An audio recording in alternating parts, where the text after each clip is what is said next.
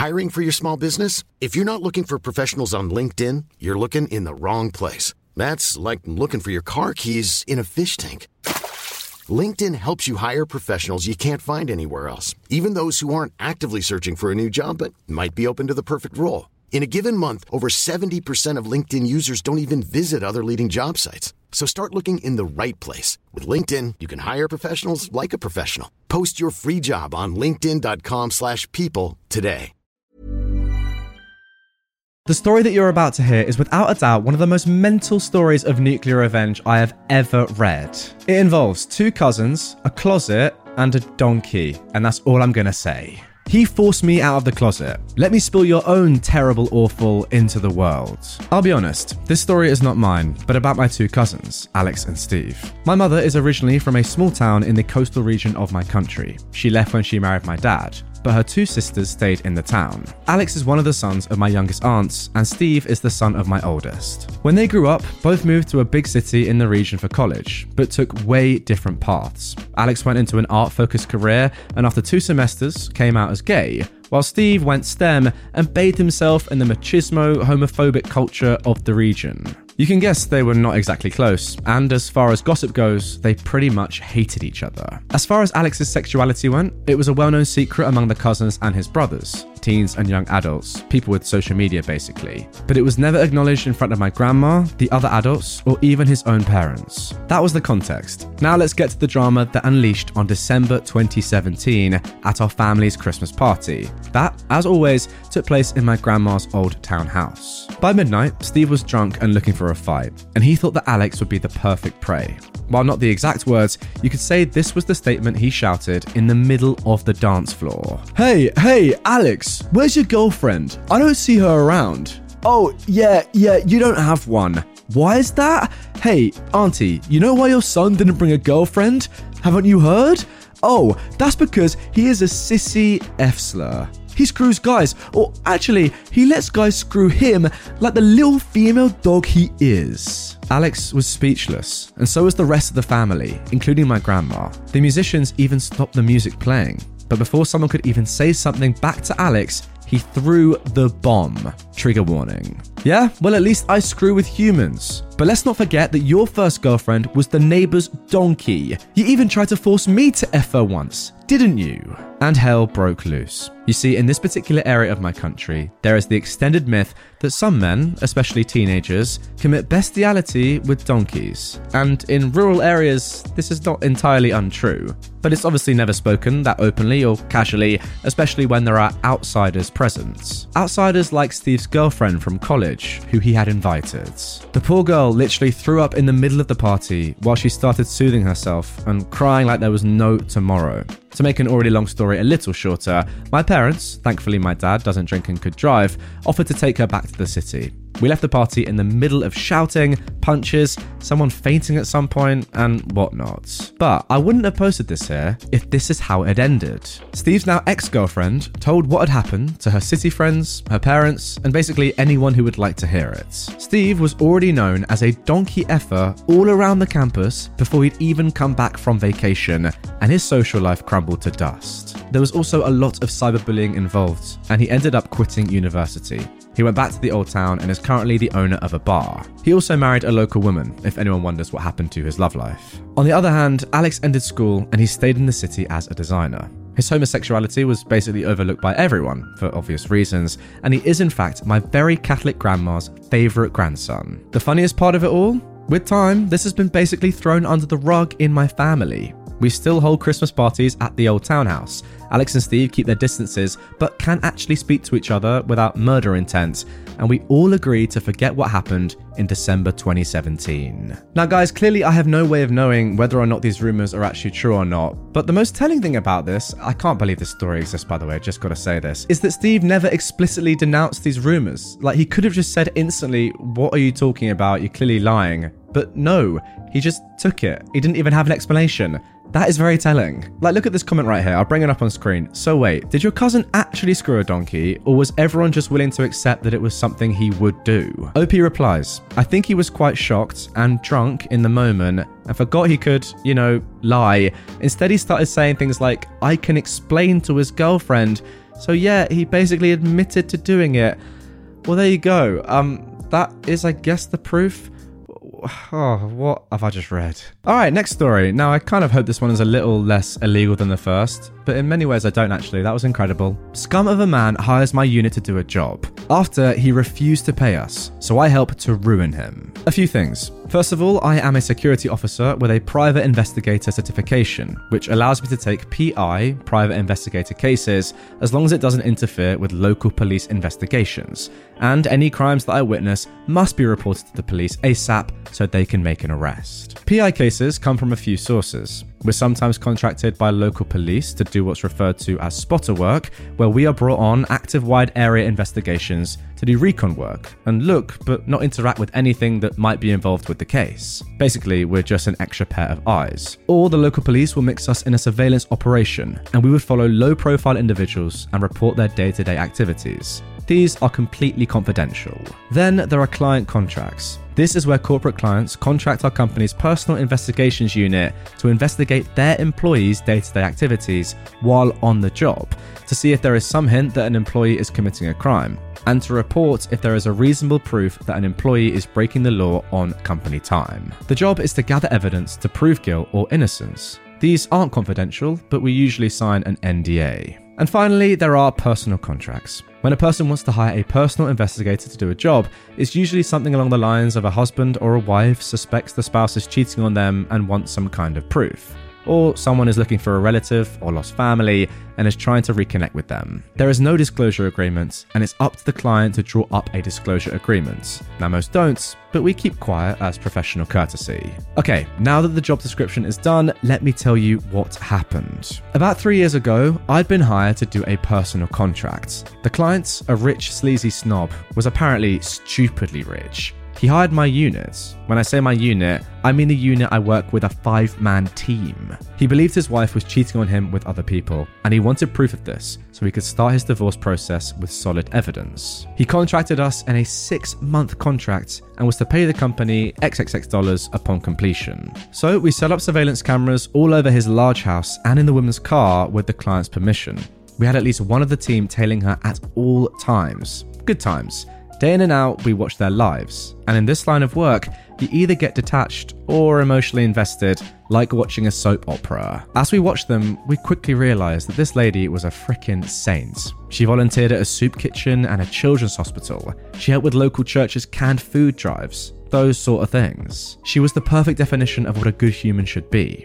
But on the other hand, the husband was a total idiot. He was the one we caught many times bringing women to his house, sometimes 2 or 3 girls in a day, and that was only what was recorded in the house. So we arrive at the 4-month mark, which is basically where we show all the evidence so far and give the 3-quarter reports. We show him everything that we found and have a 6-hour debrief with video and audio support, showing that she hasn't done anything wrong other than a speeding ticket and a few double park situations. After we concluded the debrief, he looked stupefied. He says, "So you didn't catch her cheating? That was the point of me hiring you?" My boss, our captain, turns to him with a serious stare, perhaps the most serious and badass looking face I've ever seen from that man, and said, "You hired us to investigate your wife. You're unhappy that your wife is an honest and faithful woman?" The snob is visibly annoyed. He stands up and is getting his jacket when my captain says, "Look, there are still 2 months on this contract. We're going to keep tailing her and we'll meet again after our contract is up and give you any updates." The snob turns to him and says,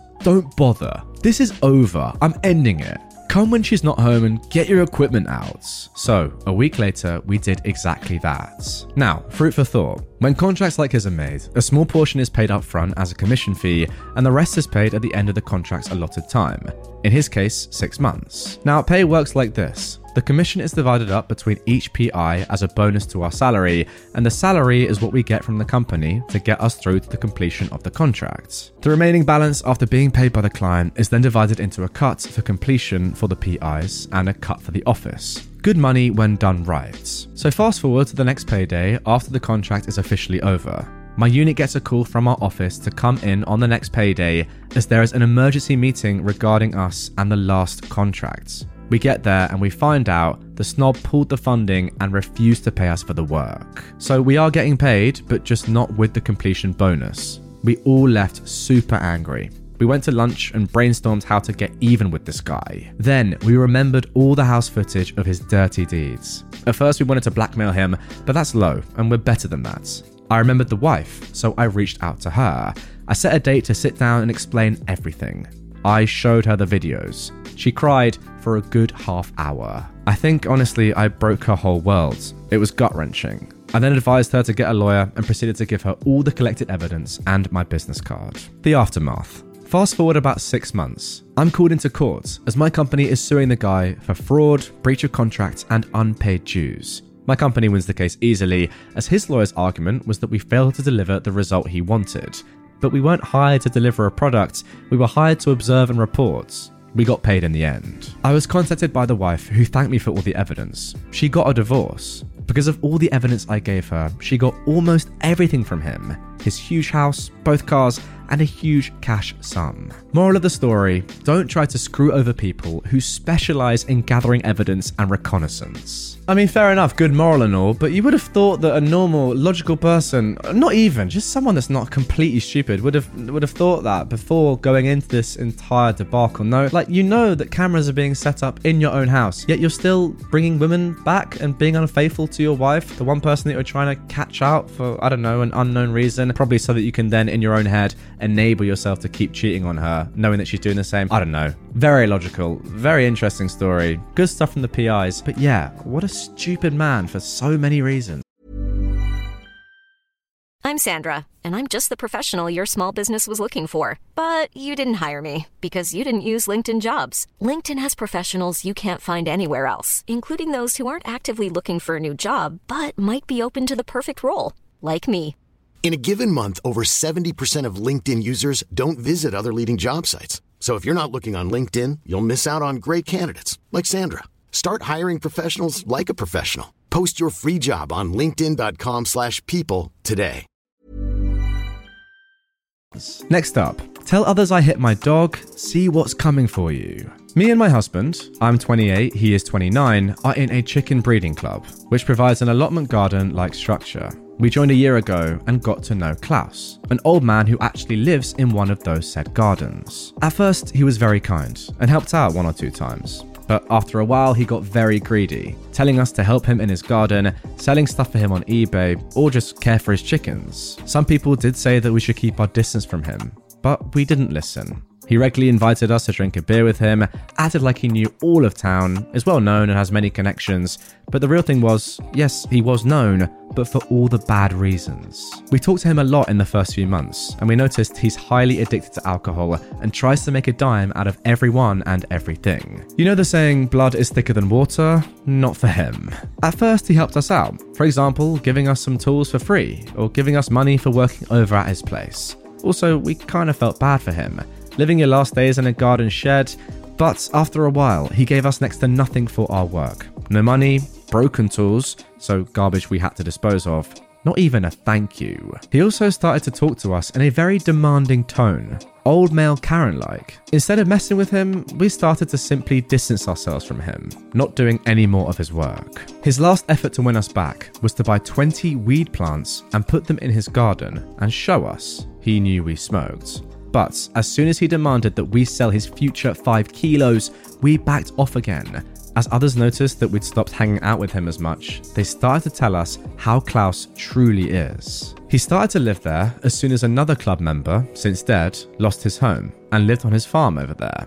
As for the rules of the club, that's not allowed. But if he was allowed to, then Klaus had to be too. Klaus lived there for 14 years, not because he was homeless or another stroke of bad luck in life, but because he wanted to live as inexpensively as possible. We learned he had loads of debt. No wonder, considering how much he drank. We found out that this is the case since he's been old enough to drink. He's tried to rip everyone off of their money since forever. His brother, his best friend, even his wife. Some say if she was still alive, he would sell his own mother. As the weeks went by, we learned more and more about him. That he'd done this with nearly everyone who joined the club, not just with us. We saw it too, as a new member, who's also mentally disabled, cut his hedge for him for 16 hours and got $20. And no thank you. Klaus started to dislike the way we stayed out of his way. So his response to that was to talk terribly about us, even threatening to tell others that we smoke, which is illegal over here. I mean, real, full-fledged lies. For example, we would owe him $200, we'd do parties till late at night at the farm, we would hit our dogs. At that last point, we snapped. So we bought a drone, got videos of his weed plants, and got the police involved. Get them before they get you. Klaus peacefully sat in the club's community house, drinking beer, at 9 o'clock in the morning, as 10 police officers walked in directly into his garden. Little Klaus turned his head around like an owl and immediately stood up and walked outside. He asked one cop, "Hey, can I help you?" And they asked for his name. "Oh, Mr. Klaus, we were actually looking for you." Behind the officer talking to him, the other cops raided his farm, not only finding the plants, but discovering themselves that he does live there. They see a living room with an obviously used bed, food leftovers, a TV, etc. They asked him where he has his address. He told them the address of his long-deceased brother. They sent a car to that address, but found no clue he could be living there. By the way, he also got money from the state, social benefits, also meant to cover his rents. Now, the rent on this farm is $30 per year, so huge no-no. Money fraud is one of the worst things you could do over here. The cops stayed at his farm for the next 4 hours collecting evidence. The whole farm surroundings were patrolled by some cops, so word spread like a wildfire. Every single farm owner got over there to see what was happening, cheering that this douche finally got what was coming for him after ripping off so many people. It was amazing. This dude had 14 years to make this farm his little hidey hole, making money out of it. He split the whole community, giving us a bad name overall, and not even bred chickens. He just had them to sell the eggs. Oh my god. To his luck, he was clever enough to tell the cops it was only CBD. This is still illegal, but not as bad. So they had to send it in to test it, buying him some time. The club held a meeting. That was a trash show. As soon as this topic started, he said that we planted the weed there. He only gave us the little plots. Most laughed, some said nothing. We voted for his eviction. Had to, as are the rules. He got 15 against him, and just 3 voted for him to stay. So, our revenge is not over yet. I'll keep you updated. Now, at the time of recording, OP says that Klaus has just 4 weeks left before his court date, so I assume that if an update is going to come, it will be at the result of that. I can't think what might happen to him. Hopefully he does get enough time, because surely they're going to test and they're going to know that the weed wasn't just CBD. They're going to know it's just, full on marijuana. And surely he's going to be sent down for a long time. You would hope so. You would think so anyway. But I don't know. Maybe he's done something silly or clever in the meantime. Who really knows? Just thinking about it, it does actually come across as quite sad. Like Klaus, at the end of his life, spent 14 years living in a shed. No one wants that. You could just feel bad for him if you heard about that without any other context. But the fact that he's doing all this other stuff, ripping people off, just being horrible in general, and then also just being a criminal, yeah, he deserves whatever's coming for him. Mom deserves the best, and there's no better place to shop for Mother's Day than Whole Foods Market. They're your destination for unbeatable savings, from premium gifts to show-stopping flowers and irresistible desserts. Start by saving 33% with Prime on all body care and candles. Then get a 15-stem bunch of tulips for just $9.99 each with Prime. Round out Mom's menu with festive rosé, irresistible berry chantilly cake, and more special treats. Come celebrate Mother's Day at Whole Foods Market.